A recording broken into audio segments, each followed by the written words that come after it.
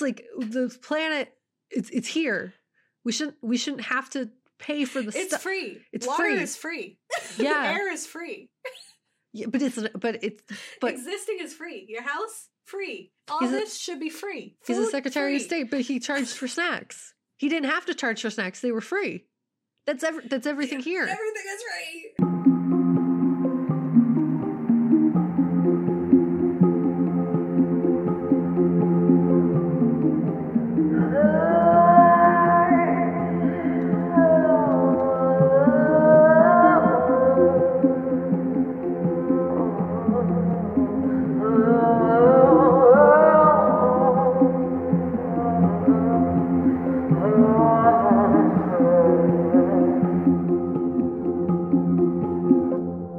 Hi, I'm Gabe. And I'm Kat. And we're the Ghouls Next Door. Talking about spooky stuff. Climate change. And other things you should be upset about. Yes, talking about climate change, talking about ecological horror that is too real. Yeah, it's honestly, I feel like in the last few episodes we did, like, they were serious, but it's really hit in a different way for these two. Like, I feel like the sense of urgency is very apparent in a very upsetting way. Yeah. Here we are.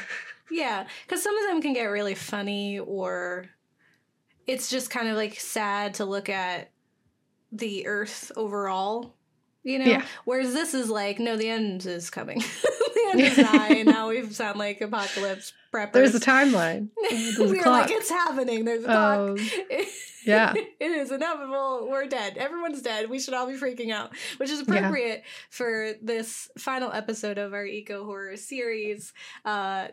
For a funny film that wasn't originally in our lineup for this series, and then I saw that it was on there, and I was like, that's definitely, like, it's a meteor, but it's about climate change. Like, no part of me felt like it wasn't that when I was watching the trailers. So then I watched it while we were preparing for one of our other episodes, and I was like, no, we gotta do this.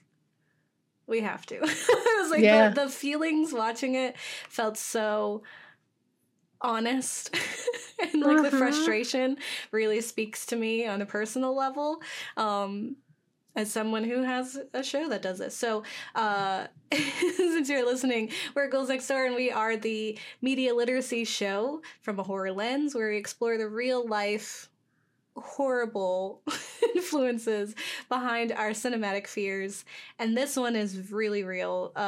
Even like the actual like comet meteor thing that's coming, like that part of it is even real. So no part of this is a lie. Yeah. It's upsetting, guys. Did you know that the world is ending, and it has been ending, and it's happening. But we can prevent it, so that's pretty cool. It's just like the method is going to be really probably a bad time for a while. Yeah. It just means like everyone's going to have to get on board like immediately. Yeah. And from what this film and from what history has shown us, that's really not likely unless we do things like in the film. Because it's just so people are people, right? Yeah. Yeah, and like we're not on the news, we're just in a YouTube time /podcast land. It's not even like we're on TV telling people this. We are, but we're on local television. Yes. So the message resonates slightly differently, and it's just... Yeah, we're not Kelly Ripa on Morning with Kelly and Ryan or whatever. Like we're just Gabe and Kat on Ghouls Next Door. So it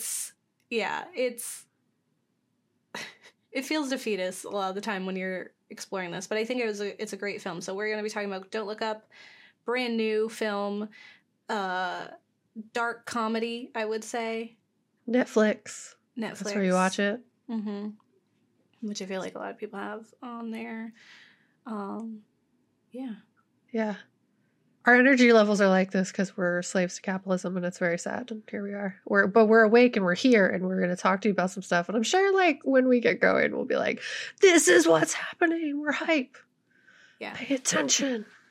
All right, so we are talking about Don't Look Up, which is on Netflix, like Kat said, and it is from 2021, brand new, and it is about two low-level astronomers must go on a giant media tour to warn mankind of an approaching comet that will destroy planet Earth, and it is directed by Adam McKay, and it's... It's really interesting, the film, just like stepping outside of just the film itself, is like the reception of the film. So this film got a lot of, interestingly enough, got a lot of bad reviews from like critics and like people who think they know what regular people want or care about. She's throwing shade here already.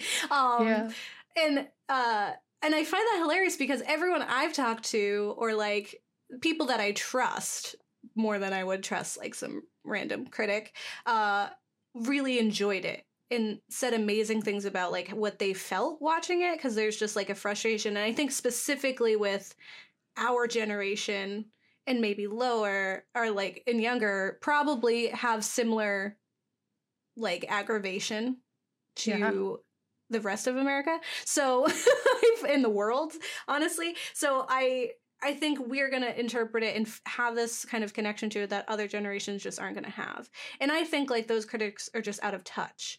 And it's also not really surprising to me that there was this split review for this film, because I was thinking like similar to The Hunt, which we covered a while ago. That film was famous for being canceled before it even was out, before it premiered, and happened to be specifically about that cancel culture.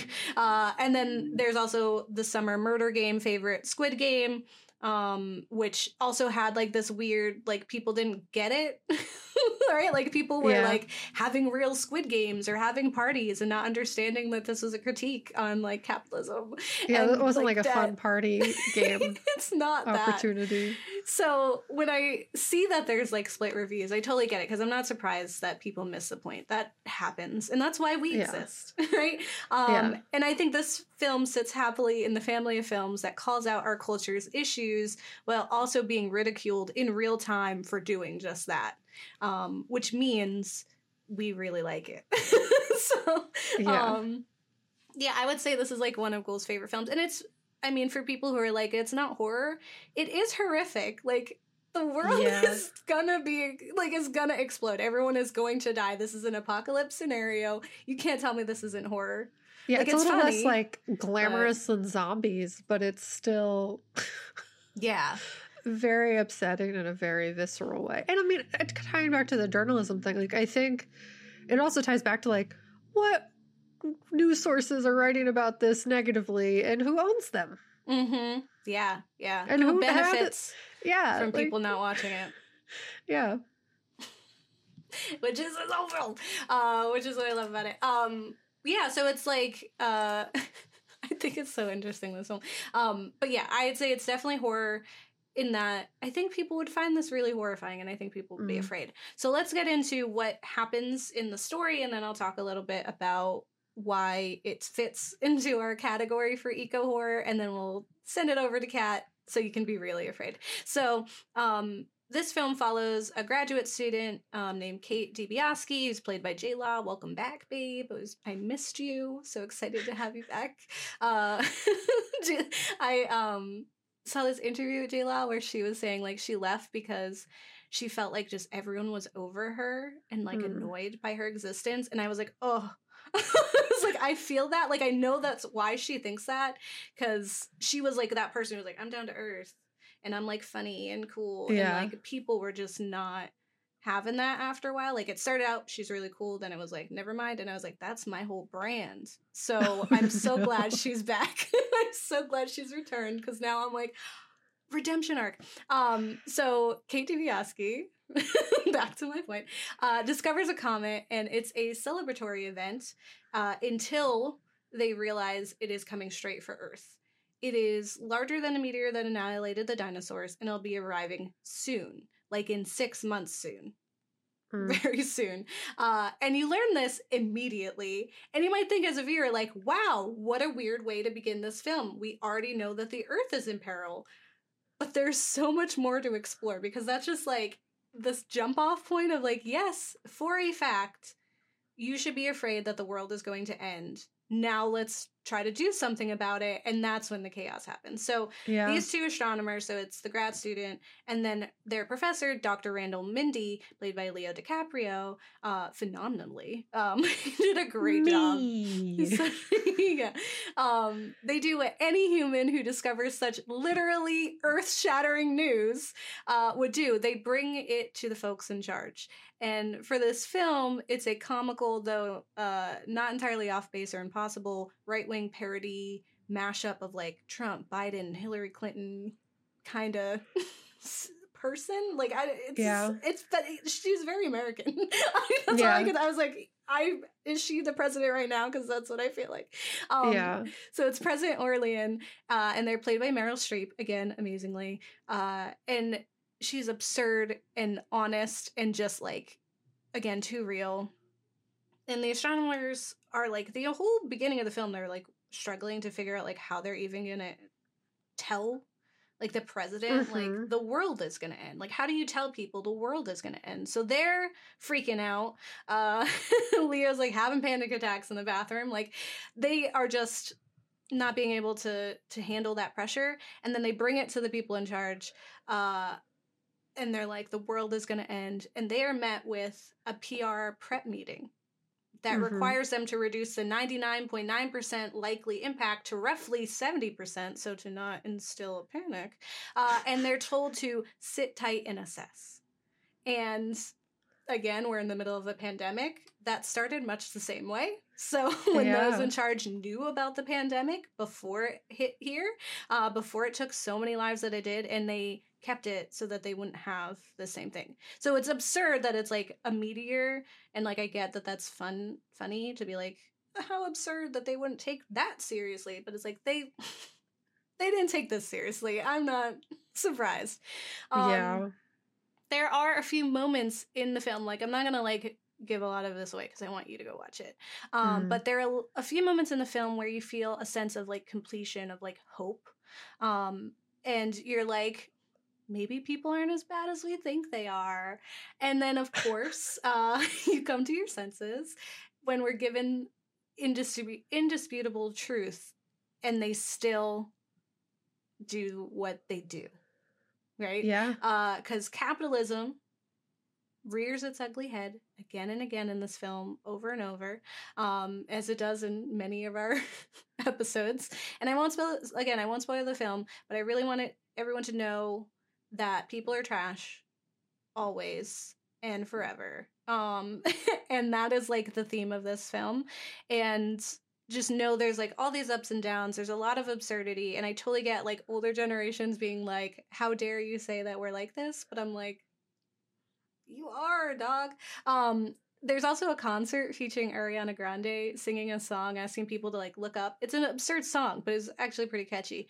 But it's more like, wake up to what's going on around us. And when I was watching this scene, like, and I was watching this whole concert happening, I was like, okay, what we need is to connect Ariana with Greta Thunberg and make an awesome climate change concert to raise funds and awareness. I was like, that's the only way that we're going to get through to the masses, honestly. Like, make it really cool. Like, we've had so many, like, concerts with different singers and performers for different issues. Why not climate change? Yeah, just like take all the energy that went towards the When We Were Young festival in Las Vegas and then just throw climate change in there. And all the millennials with all their existential dread will just be like, yeah. Yeah. I'll be like, heck yeah. I love this. Let's fix it. Right. And I think the problem with it is that it is really absurd. So it's like, it's an over dramatization of what's really happening, but we should have the same sense of urgency. And I think that's like what people are missing. So there's so much that is really ridiculous about this film. But I never really felt like the reactions and how people were interacting were too absurd. Even in like, even some of the things that were really, really wild. Like even when Jonah Hill, who plays the president's son, who's also like the head of like I don't know, he's some kind of secretary or something, secretary of state or something, and like it's clear there's like nepotism there, and that is like a jab at the Trump presidency. Like even that, I was like, okay, that's like, he's ridiculous and stupid, but we just had that like even from the morning talk show, and like I geeked out because I actually used to watch Live with Regis and Kelly like religiously in my early college years, and I don't know why. And I saw her like go through that change where she ended up like on her show now, because now it's Live with Kelly because Regis is gone. But even like to the celebrities and the obsession with what is trending, and like how glued we are to social media and like what's hot, and not wanting to wallow in that, I was like, that feels really weird, and or like really genuine. And throughout the film, characters learn of the state of the world, like what the future is, and that it's going to end. And their immediate reactions are very honest. Like they vomit or they panic. There's fear. There's like confusion. There's like the like doubt, or like all the stages of like grief they're going through, but then their coping mechanisms kick in, and you see as they're like grasping for straws, trying to find literally any excuse or explanation that does not point to the entire world dying in the span of an evening. And it was outrageous and entertaining, but it's also terrifying because it felt really honest to reality right now. Because like I said, we're coming fresh out of the Trump presidency, and I don't get surprised by the stupidity, the eager blindness, and the insane misinformation campaigns that we have. To me, that's just America. That's what it is, and that's what it's always been, right? So it's easy to compare the response within and outside of the film to our world's response to the COVID-19 pandemic. And I don't know if that's entirely what their direct like causality was, right? Like to be like, this is about that. I think that just happens to be what happens as well. But I mean, how many news reporters, political figures, social media celebrities, and other important faces have severely impacted this pandemic with misinformation, suppression of life-saving information, and other insane ideologies? Like we've seen it in action. Yeah, it's just kind of like a trend, specifically like just to uphold the status quo and not delve into anything that's even vaguely inconvenient, because they don't want to instill panic, because panic stops work. There's this inherent need, the necessity for work is built upon the continuation of what is normal or status quo. And if that doesn't exist, like if people are like no one's going to go to work for the next 6 months, and they don't want that, so because they'd rather pretend it doesn't exist, and and money plays a really big part in it too. But it's also like there's always the tactic, and we've talked about this on our show before, of like the apocalypse scenarios, and how I've said like 1984 has surveillance and everything, but Brave New World had like, we're gonna placate the masses with just enjoyment and hedonistic like love, right? So it's like with this, that was exactly what it is. Like instead of them panicking and instead of controlling them in this way that's like, listen to us, it was like, oh look, there's something fun happening over here. Like, did you hear about Ariana's character's breakup? And like, they just, or like even just seeing any of the news interactions, like how they would try to like swerve it, like we don't want to get too like dark and sad on our show, like we like to keep it light and happy, it's a morning show, and it's like the world is gonna end. Okay. And so I think that's like just representative of people in power trying to keep the masses in line, and the only way to do that is to not let them actually know that it is something to be afraid of and to distract them. I felt really close to Lawrence's Kate DiBiase throughout the film, in just like how her character just like doesn't ever hold it down. Like she's never like keeping it quiet, and she gets in trouble, and that's a really funny part of the film too, is that she's always getting in trouble for like giving out too much information. But like if I was in that position, I would be doing the same thing. I'd be like, this is ridiculous. This is ridiculous that I can't tell everyone that we're going to die in 6 months. And she has like these cries for attention for anyone to literally just acknowledge the severity of this situation. And it felt so much like Kat and me every week on this podcast. And Kate has a breakdown on TV, not Kat. Kate. I feel like we are always close to one of those, where she shouts, you should stay up all night, every night crying when we're all 100% for sure going to effing die. And I felt that in my soul, because I want to say, I'm pretty sure that's what we're yelling like every week, is that we're 100% dying all the time and no one is doing anything about it. And so I don't know what we're missing or what she's missing or why people aren't listening, but it felt like, I was like, oh my God, is he like in our head? Does he know who we are? Director McKay, what are you doing? The other part of this thing is that the film isn't too far off with its science.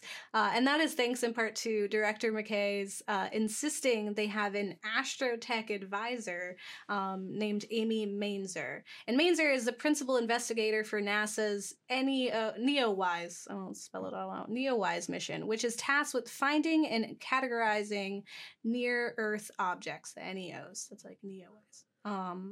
To find out if they're here. So she knows what she's doing. So she worked on set and she even helped to write. And this film obviously isn't just about comets and astrology. It's more about climate change and our world's willful ignorance to the impending disaster. And it's like, no, a comet is not coming to kill off all life, but that doesn't mean it isn't also a danger, and that the Earth isn't already in danger, right? Yeah. All these things that we hold dear and sadly take for granted are at risk as we continue in our destructive course. Like we've been saying this entire series, there are so many things that we do that are harming the environment that it's not happening in 6 months, but it is happening pretty soon. And that's what the creators are aiming for. They want you to feel the doom as if it is happening tomorrow, not hundreds or thousands of years from now. They want you to feel it like it's happening, right? They want you to feel like it's a comet coming out of space. And more important, I think this film is about science deniers specifically, not just, hey, climate change is real. It's people who are so adamant that it isn't and that science should be doubted. And whether that's climate change deniers, anti-vaxxers, or even those who actually don't believe in the horror of space, like the fact that space junk, meteors, debris, literally anything that's up there at any time can make its way to us and just incredibly alter life on Earth. That's real, but people don't believe it. People think the world is flat. So I like the whole thing is like, it's part climate change, it's part how stupid people are. And McKay has even said after an exclusive screening that he held for scientists, he said, "This film is for you, the scientists. We want you to know that some of us do hear you and do want to help fight science denialism." And I was like, dang.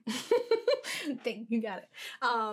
It's people really think, because there were like meteor deniers and the whole like the hat that says like don't look up, and it's like look up, it's literally right in the sky. That's what we're saying to like people, like look at the horizon, there you go, the Earth is round. And they're like, we're gonna buy equipment to prove that it's flat, and then they get disproven and they're like, it only made me believe harder. You're like, why? Flat earthers drive me crazy. It's wild. Now they're all QAnon, so you never win. Yeah, it's humanity is interesting at the end of the day. I also just like had a not climate related realization that hurt. Remember New Girl and the guy that Nick hangs around with that's a professor? I look like him. And it was upsetting for me. He wears scarves, and was a whole problem. Sorry. It's okay. I'll tell you about it later, and you'll be like, "Oh God, I'm sorry you like that." It's okay. It's okay. I'd rather you. Let's just say you look like Leo, okay? Yeah, I'm like he's America's heartthrob. Always has been, always will be. It's fine. It's fine.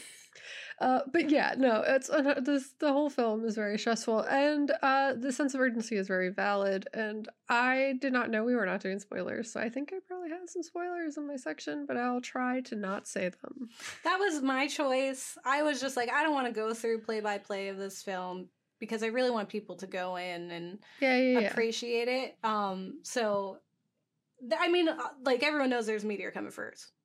I think the biggest thing is like how it's handled. The people who are obviously specific people in the world besides Trump, obviously, that flip it all over.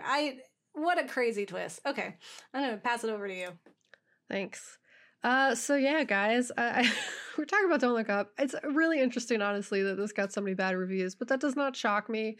And that, like, it wasn't a horrible film. It wasn't bad. Like, literally, it was a good film. But the biggest thing, it seemed that the reviews stemmed from a fact that the film was calling out something that's very true. Not, as Gabe said, the space rock necessarily, but climate change. And honestly, the biggest thing is that capitalism doesn't want the planet to be saved, that America and everything it stands for doesn't want the planet to be saved, and that the powers that be would rather listen to the loudest and richest person in the room before they sign off on something that would take money away from those people. And all of that is really upsetting and pretty accurate in terms of like what's happening in the world.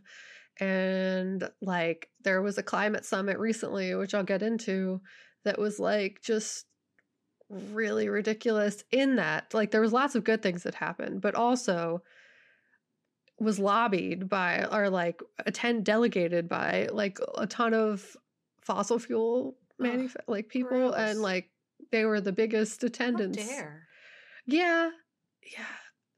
It's a whole bad time. How dare you attend and not learn?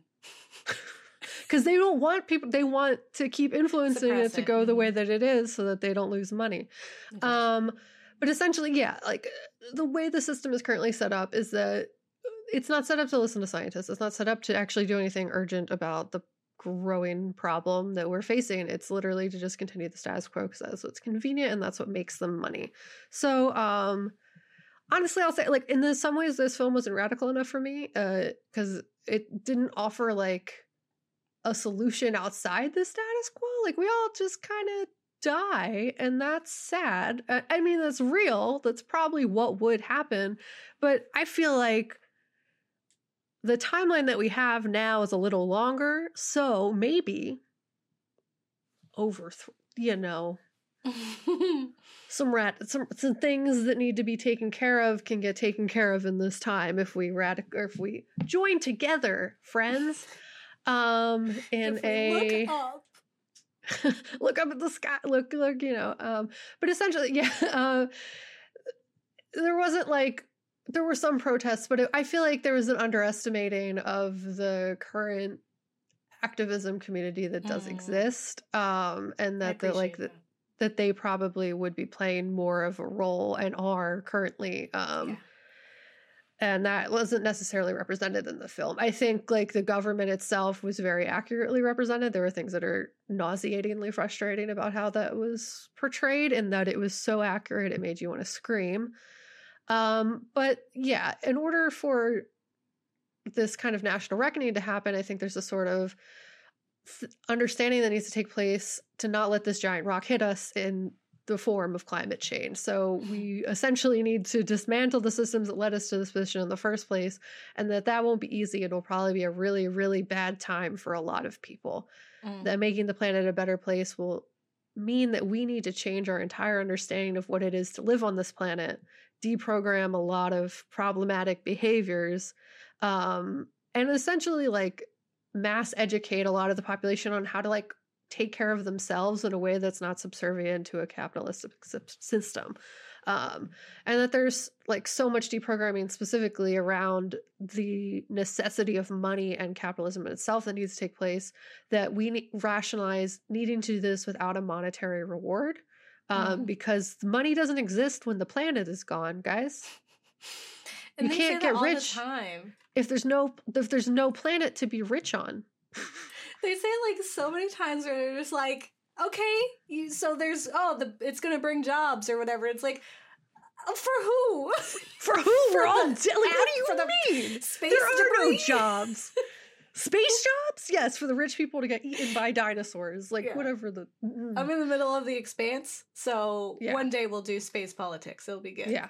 But honestly, the most realistic part of this film for me was the fact that the technology to destroy the giant space rock existed. And it does, fun fact. If we get a giant space rock, we have the technology to destroy it, just like in the film. But if that rock did come for Earth, while we have the technology to destroy it, I very much think we would probably go the route that this film portrays, in that the space rock can provide jobs for the people that no longer alive because the space rock destroys us. But like that there would be a campaign made basically making like the population sign off on not destroying the giant space rock because an idiot rich man yelled real loud and decided that the murder rock would provide jobs to these imaginary people that won't exist anymore when the space rock hits us. Because there's diamonds and other rocks inside of the space rock that are worth lots of money. Yeah, we put worth on those rocks. Yeah. Worth more than the people on this big rock.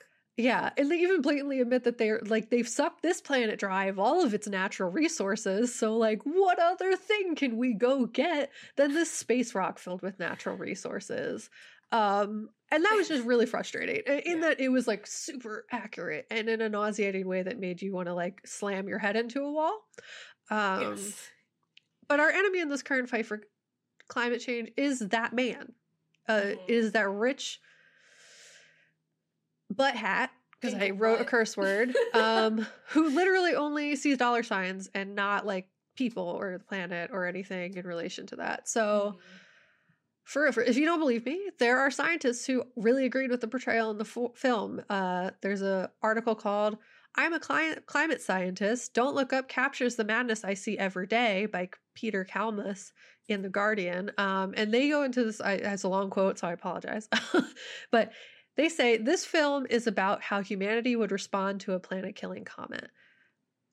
It's a film about how humanity is responding to a planet-killing climate breakdown. We live in a society in which, despite extraordinarily clear, present, and worsening climate danger, more than half of the Republican members of Congress still say that climate change is a hoax, and many more wish to block action, and in which the official Democratic Party platform still enshrines massive subsidies to the fossil fuel industry, in which the current president ran on a promise that nothing will fundamentally change, and the Speaker of the House dismissed even the most modest climate plans as the Green Dream or whatever, in which the largest delegation of the COP26 was the fossil fuel industry, which is the climate thing I talked about.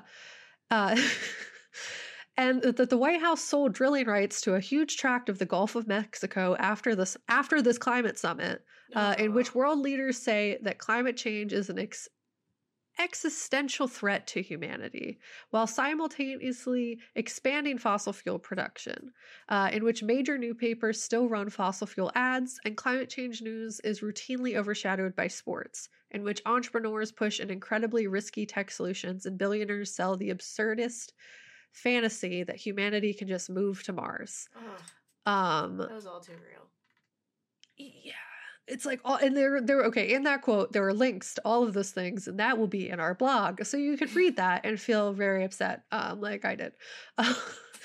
And the reality is pretty glaring, and we likely won't be moving to Mars. I think that's something that like everyone needs to really wrap their mind around. And also that we won't likely be on the spaceship that takes all the rich people to another planet when this one is decimated. When WALL-E happens, we stay here.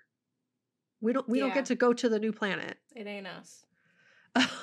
The people who get to go to the planet is Jeff Bezos and his penis rocket, Elon Musk and his penis rocket, and any other rich person who decides like they really like the penis rockets and want to go to space because this planet's dead now. So the majority of the people will be left behind. We will be left here, and that should outrage people way more than it seems to. Something that we cover on our Unearth episode is the danger of fracking and the insistence of doubling down on fossil fuel despite their direct correlation with climate change. And instead of seeking out like new, better energy resources, there's this eerie and terrifying insistence on letting things remain how they are, with a blatant disregard for the fact that things how they are aren't working. The inconvenient truth is that what has been shouted at us by scientists for years, by native populations for years, by climate activists for years, with the same level of shock and disgust when the urgency is laughed off by those in power, has been this has been happening. So the problem I had with this film, while there were some initiatives and led grassroots campaigns for change, they were honestly a little too passive. Like, I feel like the foundation that we have here is doing something, and that we just need to really be paying attention to it and like giving it the resources and making ourselves aware in a way that a lot of people aren't. So while there isn't a giant space rock, or I guess like there could be, but we have the technology to get rid of it or whatever. Well, there is a necessity to move. And there are some people on the ground moving, and I have some of them highlighted in our blog. So we need to support their efforts. And speaking of, I actually learned of a strike that's taking place on March 25th from an organization called Friday for Future. They have a lot of information on their website, and I recommend checking it out. But essentially the gist of it is the catastrophic climate scenario that we are living in is a result of centuries of exploitation and oppression through colonialism, extractivism, and capitalism, an essentially flawed socioeconomic model which urgently needs to be replaced. A system where rich nations are responsible for 92% of the global emissions, and the richest 1% of the world populations are responsible for double the pollution produced by the poorest 50%. Guided by historical struggles and lived experiences led by the most affected people and areas, we are demanding climate reparations. MAPA includes all territories in the global south, Africa, Latin America, Pacific Islands, etc., as well as marginalized communities, BIPOC, women, LGBTQIA+ people, etc., and that might live anywhere in the world. So I recommend taking a trip to their website, as there's lots of resources and next steps available, specifically surrounding the strike and also like the activism work that they're doing. And that's soon. That's like next month. Yeah. So next month, yeah. Just so you know, it's actually my friend's birthday, so I'll extra remember. Travis. Shout out. Yeah. Another group that you can support that is on the ground doing the work is Honor the Earth, a native-led organization fighting pipelines. They have a website called Stop Line 3, and they provide an overview of their work. The existing Line 3 is an Enbridge pipeline that ships crude oil from Alberta to Superior, Wisconsin. It spans northern Minnesota, crossing the Leech Lake and Fond du Lac reservations, and the 1855, 1854, and 1842 treaty areas. It is a ticking time bomb. It was built with defective steel in 1961 and has numerous ruptures and spills, and is running at half pressure because of severe corrosion. Instead of cleaning up this liability, Enbridge wants to simply abandon it and the ground forever and cut a brand new energy corridor through the best lakes, wetlands, and rice bed fields at the heart of the Ojibwe Treaty territory. And they first proposed this new route for the Sandpiper pipeline in 2013, but years of fierce resistance in Minnesota drove them to cancel that project and buy a share in Dakota Access Pipeline instead. These organizations are on the ground fighting for change, and they are just two of the many out there. I highly recommend doing your own research as well as checking out our ways to help. Just to make sure that you're not a passive bystander in the destruction of our planet. There are so many things that can be done in this ongoing fight, and there are calls to action and resources out there as well as in our ways to help. And we strongly recommend checking them out. Having a radical Twitter is stressful. Yes, there's lots of people you can follow on Twitter. Fun fact. That's also in the ways to help. And while that is very stressful, it's also super validating that your perception of the state of the world is not just some dystopian future being imagined in a film. It's something that is real and actually happening. And if you want to be really devastated by understanding the urgency we're facing, I recommend checking out climateclock.world. In its own right is a countdown, much like we see in Don't Look Up. Specifically, instead of 6 months, we have 7 years to get our acts together. According to the Climate Clock, this website lists actionable items, next steps to take to prevent this climate disaster from getting worse. And honestly, as horrifying as that number is, it does kind of put everything in perspective and feels like better than 6 months. So it's like a little bit more time. We got a little bit more time to figure this out. So that's not a lot of time. Oh yeah, by no means. By no means is it a lot of time. Should we all be crying ourselves to sleep because everything's going to explode? Yes. Yes. But also that doesn't help. 100% going to. Yeah. But like what we really need to be doing is one, like listening to the people who are doing the work, listening to like on the Climate Clock website, there are like 3 steps. One is like divesting in fossil fuels and other like non-helpful emission kind of like energy producers, I think is what like what it is, as well as like listening to native populations who like have been taking care of this planet and like there's lots of detailed information on their website about that.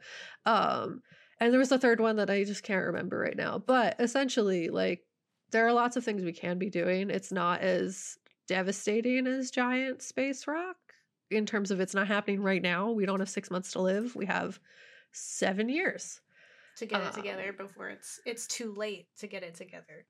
Yeah. And they're essentially, I think what this film was trying to do is create and instill that sense of urgency. And in some ways it did. I think like for a lot of people, it might have woken them up. It might have kind of like, as this episode did, allowed us to learn a lot more stuff than we did yesterday. I think when we started the series, like we had an idea, but maybe not to the extent and devastation level that it's at currently. Yeah, I think it was more like we wanted to kind of explore how terrifying nature is. Yeah. And that like what we know that the world is in detriment because of us. But we learn while we're trying to teach you all.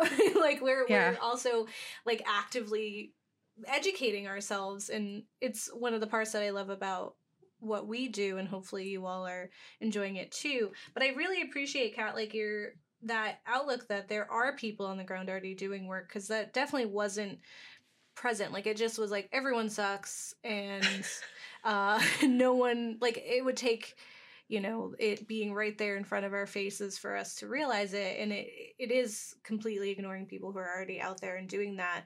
But there's also like there is like this defeatist part of it that is really interesting. And when I was watching it, there's like this rumor that which we all have, like we all have this same mythology that there's a ship, like an ark, right, that will take all the rich people away and protect them. And when I was watching, I was like, when I heard that, I was like, what if there's a film where where we think the world is ending, and not like, especially from a natural disaster, we think it's at the, you know, the end where we can't do anything to fix it. Maybe it's up against the 7-year situation, and all the rich people are like, okay, well, we found out, you know, we found this Goldilocks planet, we're going to go terraform it, and they get in a ship and they leave, and then the world doesn't end, and we are just so much better off because all of those people are gone, and we can actually do the work that we need to do. And I was like, what a lovely world. And I was I think that would be a really great movie, and we should make it.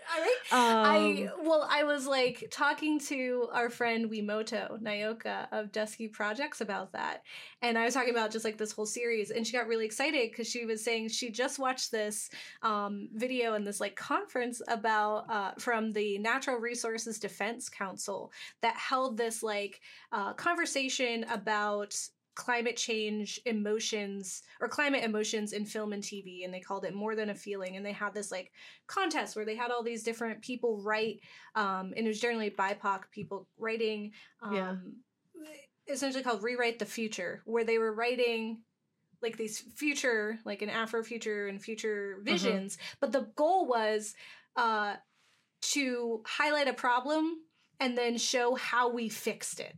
So not like to be defeatist of like, okay, yeah, climate change is real, it really sucks, and now the world's over. It was like it was like an anti-apocalypse. It was like the earth, like the sun, like we were running out of, you know, our ozone layer, the sun is here, what do we do? Like, how do we, you know, strive? And so she said there was, because I told her that, I was like, what if we had this scenario? She was like, there was a story in it that was about the rich people just like wally off the planet. Yeah. And then we make it better because we're like, oh, good, we don't have to have capitalism anymore. And like the wealth can be redistributed because it's make believe wherever they're going too. Yeah, and like they don't take it with them. Yeah, instead of like 5 people in the world having like 80% of the wealth, everyone has the wealth and we can fix it for each other.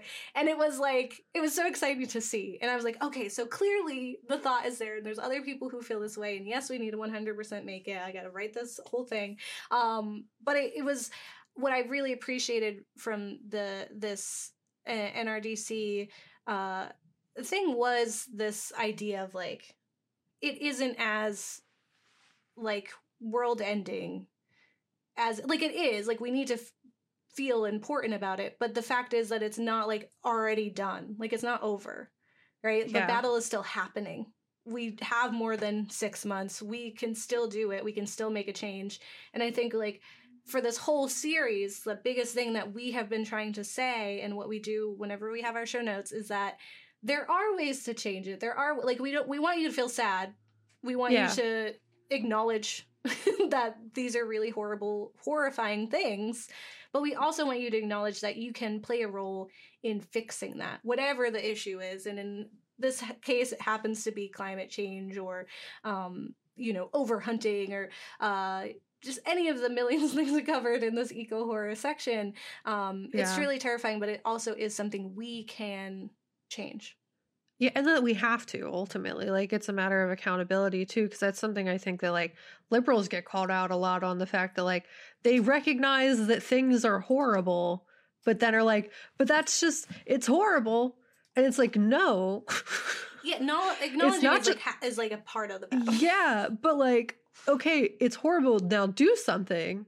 And especially like, I think like when tying it back to like native populations, or it's like, they're like, you can't just, you did this, like not you specifically, but like what colonialism did this, imperialism did this, white people did this, and you can't just be like, it sucks, all right, oh no, you did it, it's your you need to fix it, or like get out of the way so that it can be fixed.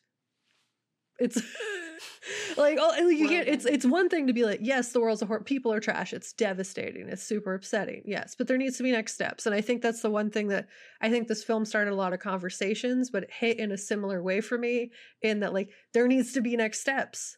You can't just, it's already hard to find the information. What would have been really great is if at the end of the film there was a list of websites that you could go to, organizations you could support, like stuff like that. I think that would be, or like educational documentaries that you can watch suggested by Netflix after you finished watching Don't Look Up.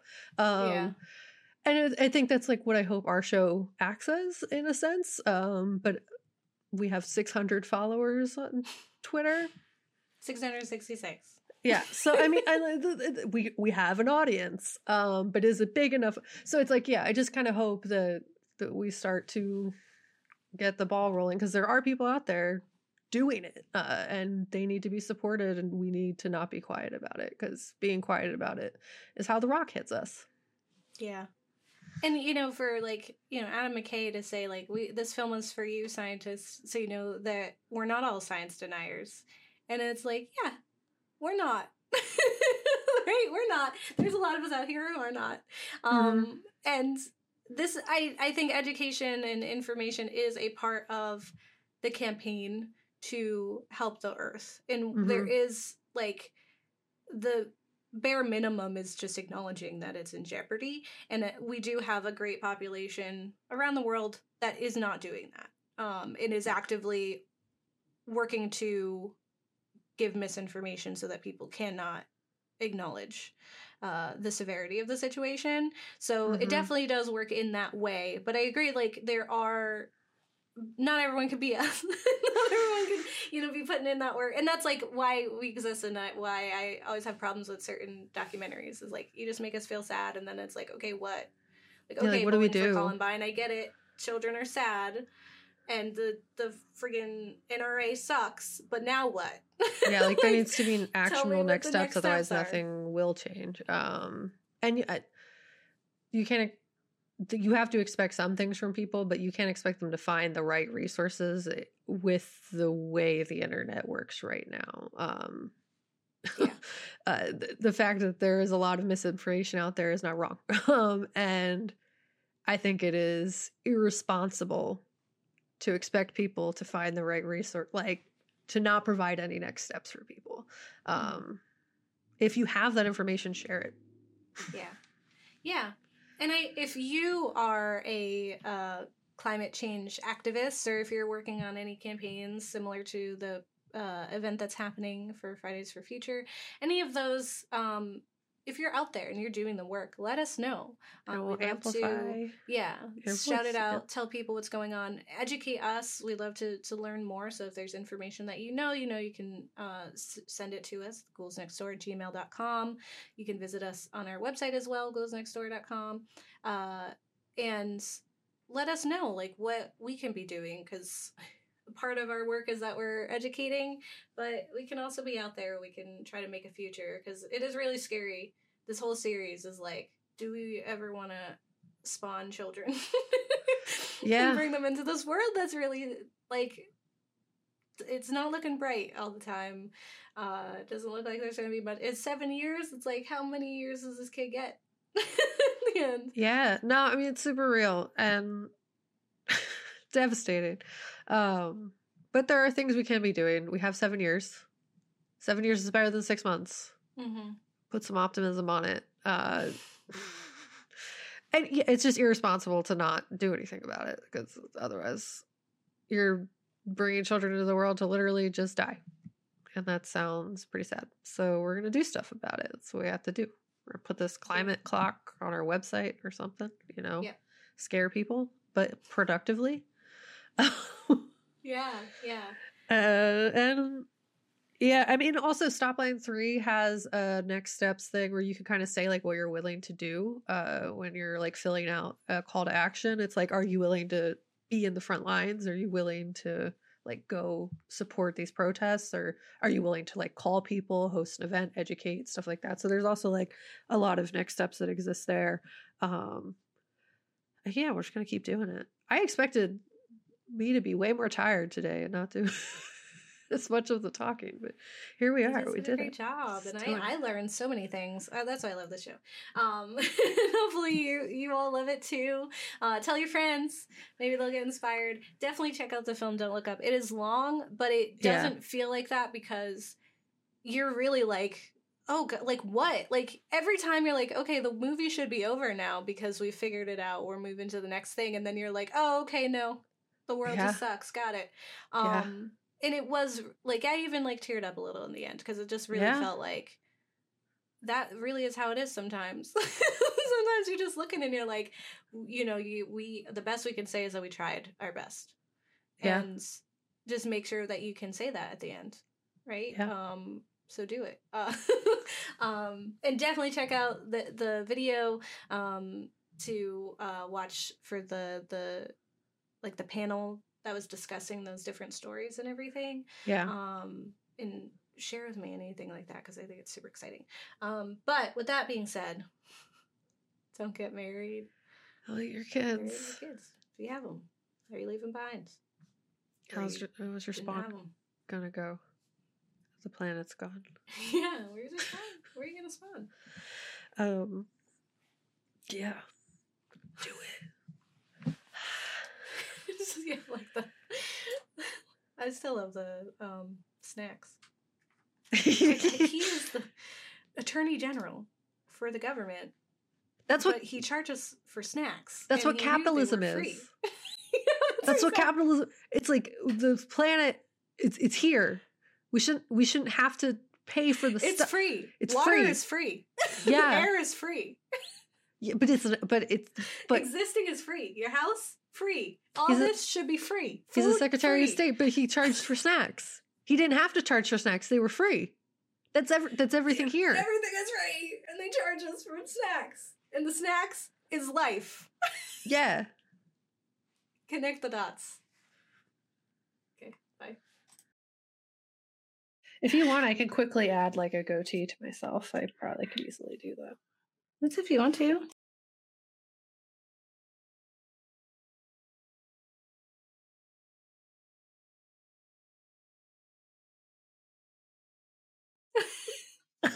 Look, there's Kat. She's a mannequin.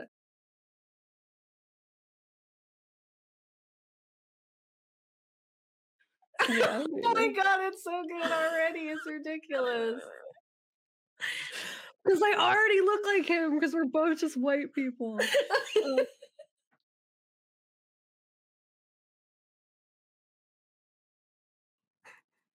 How do you think I did? Did I capture your essence? Did I get you? It's almost too uncanny. Are we related?